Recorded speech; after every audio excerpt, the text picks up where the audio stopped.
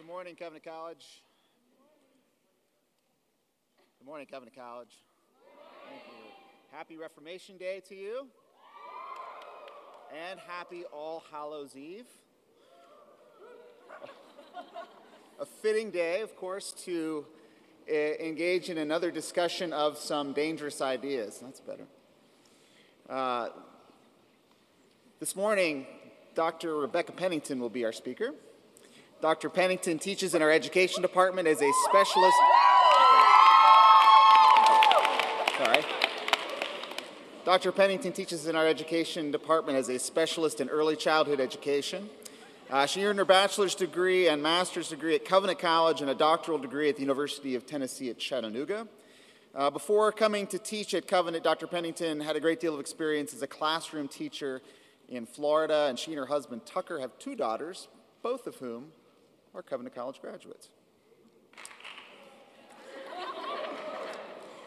Becky is a terrific colleague and a good friend who cares more deeply about what we are doing here at Covenant than almost anyone I know.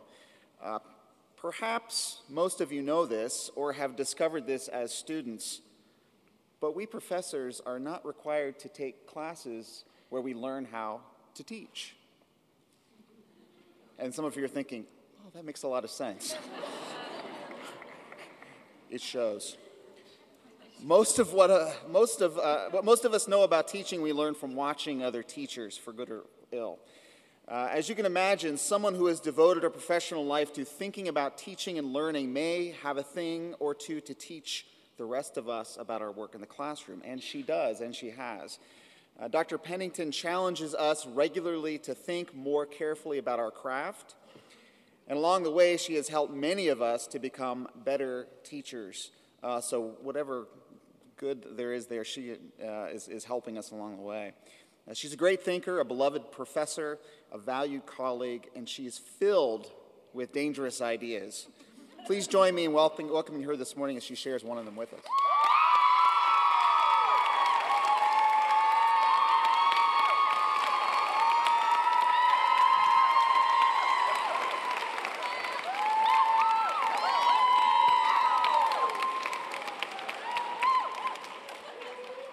Well, good morning, Covenant College.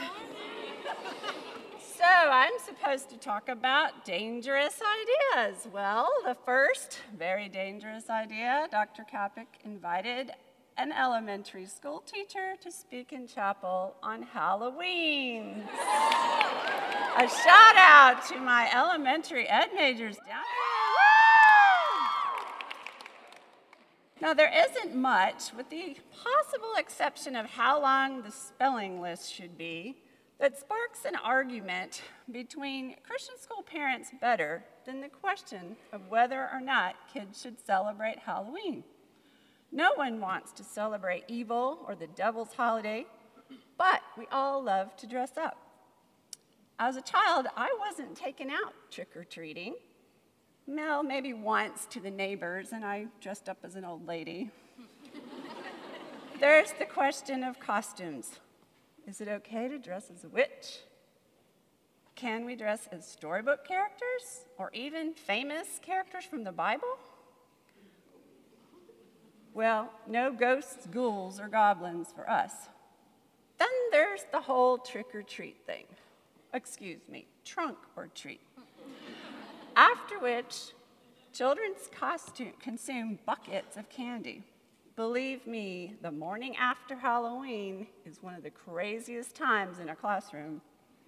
Halloween is big business, second only to Christmas in terms of revenue raked in by retail stores. But many parents substitute Reformation Day for Halloween festivities. And in fact, Reformation Day did not happen by accident. Martin Luther chose All Hallows Eve, which became Halloween, to air his grievances against the Catholic Church. Now, October 31st is known as Reformation Day.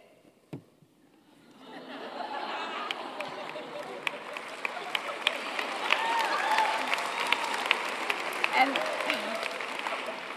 this is the day that Martin Luther nailed his 95 Theses to the door of the Castle Church at Wittenberg, starting what became known as the Protestant Reformation. It's a fascinating story, and one that leads me to my real dangerous idea for today. That idea? God's the boss. God's truth abideth still. His kingdom is forever. It was dangerous for Martin Luther, and it is still dangerous to proclaim this idea today. Martin Luther protested the authority of the Catholic Church at the time, and particularly the egregious practice of selling indulgences. Like the argument over Halloween, this debate pitted two sources of authority against each other. Who rules? Whose authority commands our obedience and our allegiance? In the case of Halloween, sincere Christian parents don't wish to participate in a celebration of evil. In Martin Luther's case, God in Christ was the ultimate authority, not the Catholic Church. Salvation couldn't be bought and sold, but was offered as a free gift of grace through Jesus Christ. The hymn that we just sang, "A Mighty Fortress is Our God," chronicles a clash of powers, conflict between God and the devil, with Christ as the clear victor and our fortress or protection from Satan's power. Let's listen to the words of the third verse again. "And though this world with devils filled should threaten to undo us, we will not fear, for God has willed his truth to triumph through us. The prince of darkness grim, we tremble not for him. One little word shall fell him. Though this world with devils filled should threaten to undo us."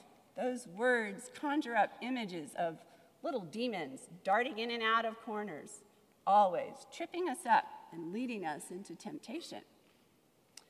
The more I contemplated what dangerous idea I might speak about, the more those little devils popped out like Halloween ghosts at someone's front door. The world, Luther's and ours, is filled with some mighty devils: war, poverty, slavery, racism, hunger, ignorance, corrupt politicians, sex trafficking. I am concerned about those things and hope to work for social justice in some way. But I realize that for me, perhaps for most of us, there are some subtler goblins lurking around that might even be more dangerous. It takes a dangerous idea to banish them. I began to ask myself, what devils fill our world threatening to undo us? What things claim our allegiance and attention, both individually and as a society? To what do we appeal for authority? Sometimes when kids get into arguments on the playground, you'll hear one say, "You can't tell me what to do. You're not the boss of me." But who really is the boss? It seems that there are several candidates for that role in our lives, tempting or threatening, staking a claim on our obedience and beckoning us to bow down. The first of the demons that claims authority is sometimes called science, naturalism,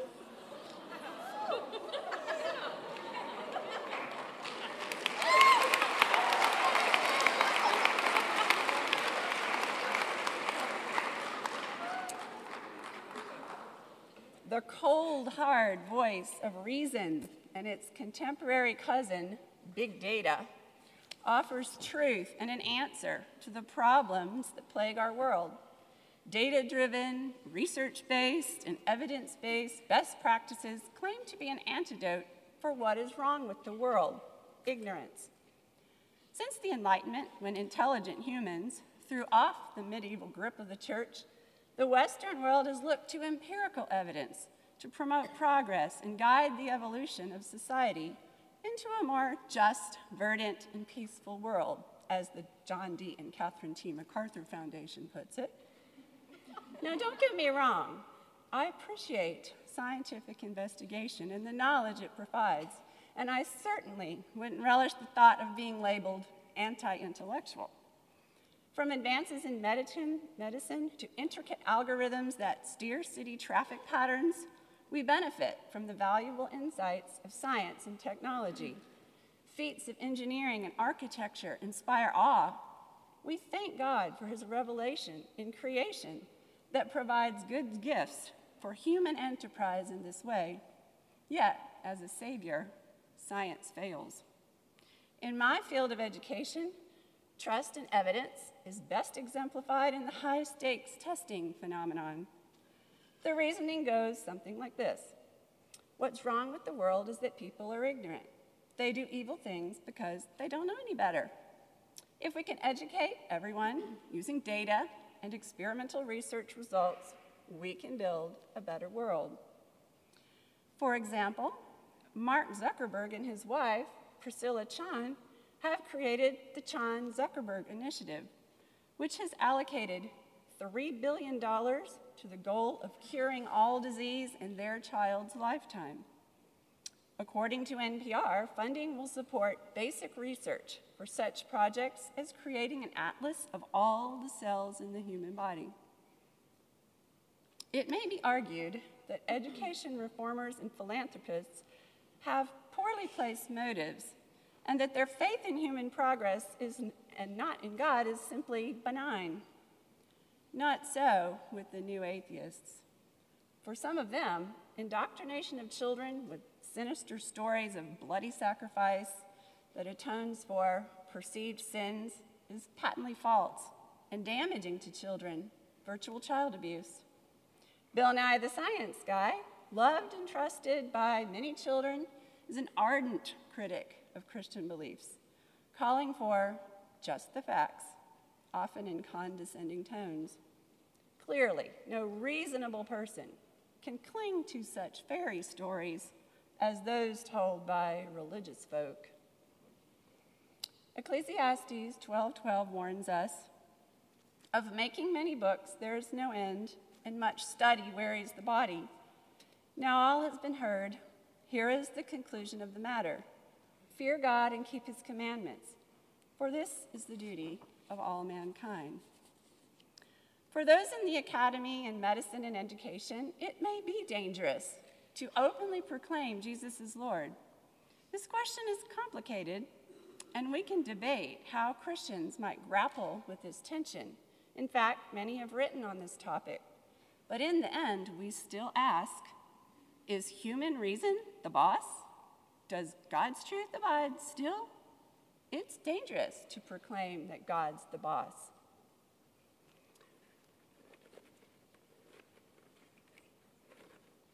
A second wily devil,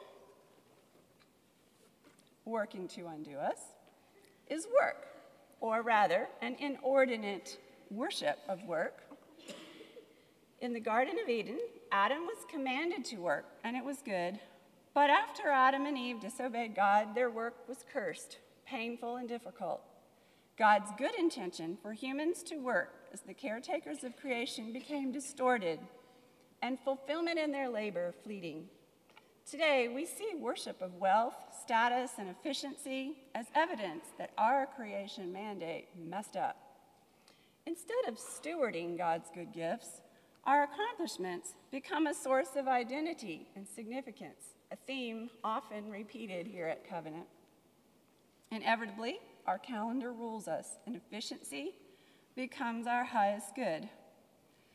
In my case, I find myself task-oriented, continually believing that I would just get a little more organized or learn to use one more technological tool.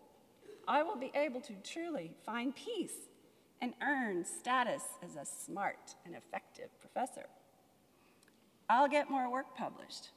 I'll be able to handle all of the grading, committee work, core revision in the world without breaking a sweat. I'll be a perfect wife, mother, caring friend, if I just worked smarter, not harder.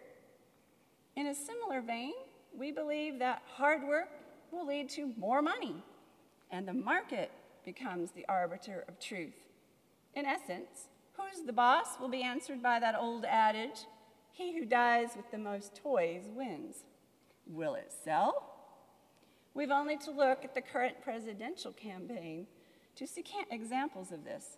Moral authority becomes invested in the one who can outsmart the law to get rich, even if it means abusing people along the way. Again, tools for efficient work and faithful stewardship are part of God's provision for us as we live together. But the temptation to trust them as a means of redemption is strong. A Google search for work-life balance yielded 75,600,000 hits.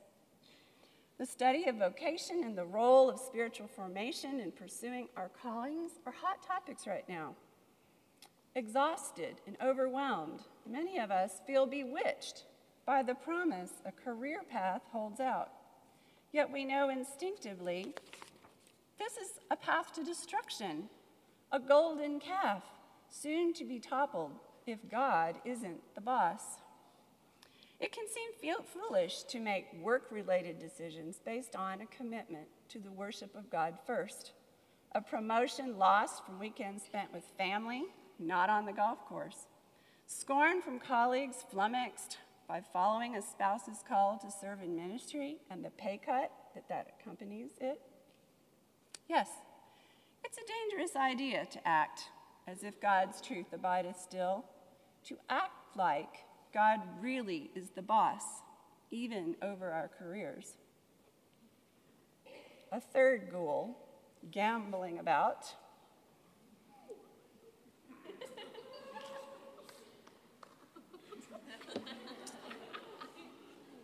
is entertainment.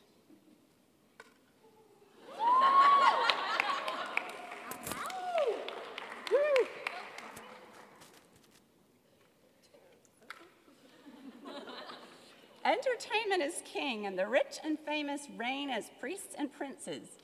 Television, YouTube, video games, social media, all of it sucks us in. The hours we spend in unwitting homage serve as ample evidence of its sovereignty. In my world, the worst sin a teacher can commit is to be boring. Our mantra repeats itself in presentation after presentation.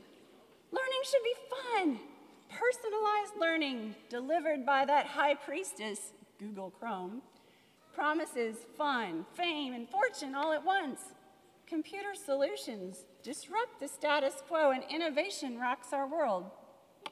More seriously, gaming, pornography, addictions destroy lives at an increasing pace. In my own life, the guilty pleasure of Mad Men binges on Netflix illustrate entertainment's allure. For a few sweet minutes of escape, I can fancy myself flirting with Don Draper or writing copy as Peggy Olson.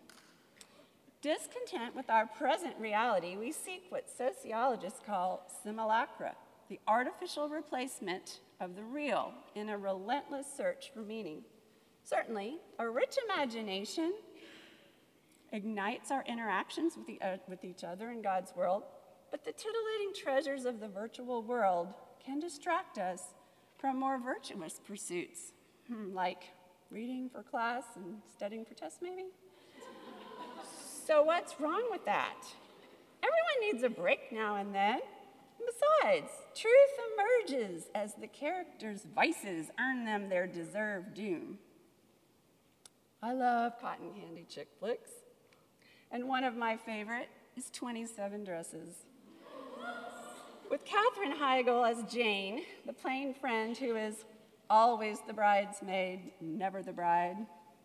I love the scene with the crazy cab ride where she changes her outfit 10 times while juggling 2 gigs as a maid of honor at the same time. But then the horror one feels at her sister's rehearsal dinner, watching as her jealous rehearsal video rips her sister's Tessa's wedding plans to shreds. It's instructive, a warning not to allow the green-eyed monster to eat out one's heart. But the film's overall message, like that of many, is you need to be concerned for you. You need to be true to yourself. Stop doing things for others and pay attention to your own wants and your own needs some of the time. The arts, including film and other media artifacts, are not evil in and of themselves, and perhaps my characterizing them as bedevilers isn't fair. But an honest appraisal of the role of entertainment in American life suggests caution is in order. It takes bravery to ask, is God the boss of my fun? Does time wasted on banality threaten to undo me? Sometimes I fear it does. It's a dangerous idea. God's the boss, and I am not. The final demon of the day is arguably the biggest one, and it's simply me, myself, and I. You may remember the chocolate cake story from Convocation. I am a pretty princess who wants my way and wants to rule as queen for a day, every day. God is not on the throne of my life all the time.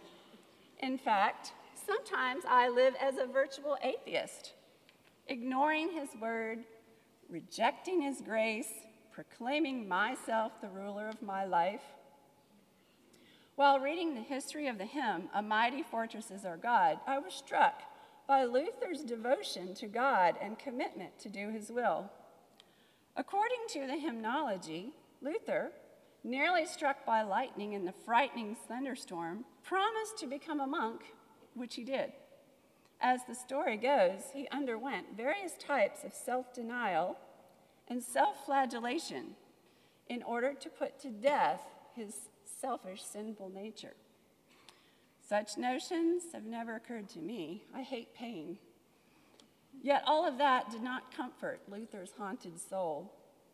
Only as he slowly came to grasp God's grace in Jesus did the chains of his fear and doubt fall off, and we now remember him for his message that the just shall live by faith. Martin Luther sparked the Protestant Reformation. His dangerous idea that God's truth abideth still truly changed the Western world. Now, well, gotta take that one off. My costumes, like Jane's bridesmaids' outfits in 27 dresses, may seem silly and signal a lack of serious attention to God's sovereignty. But, like the parade of costumed bridesmaids at Jane's real wedding at the end of the movie, I hope they point to a larger reality, the reign of God in our lives and in Christ's rule. In the eloquent words of Abraham Kuyper, there is not a square inch in the whole domain of our human existence over which Christ, who is sovereign over all, does not cry, mine. When God sees me, he doesn't see the wicked witch. He sees the shimmering righteous robes of Jesus. Let's listen to Luther's words in the final verse of that powerful hymn. That word above all earthly powers, no thanks to them abideth. The Spirit and the gifts are ours through him who with us sideth. Let goods and kindred go, this mortal life also. The body they may kill. God's truth abideth still. His kingdom is forever. May we, like Luther, live out the dangerous idea that God's truth abideth still. His kingdom is forever. God's the boss. Thank you.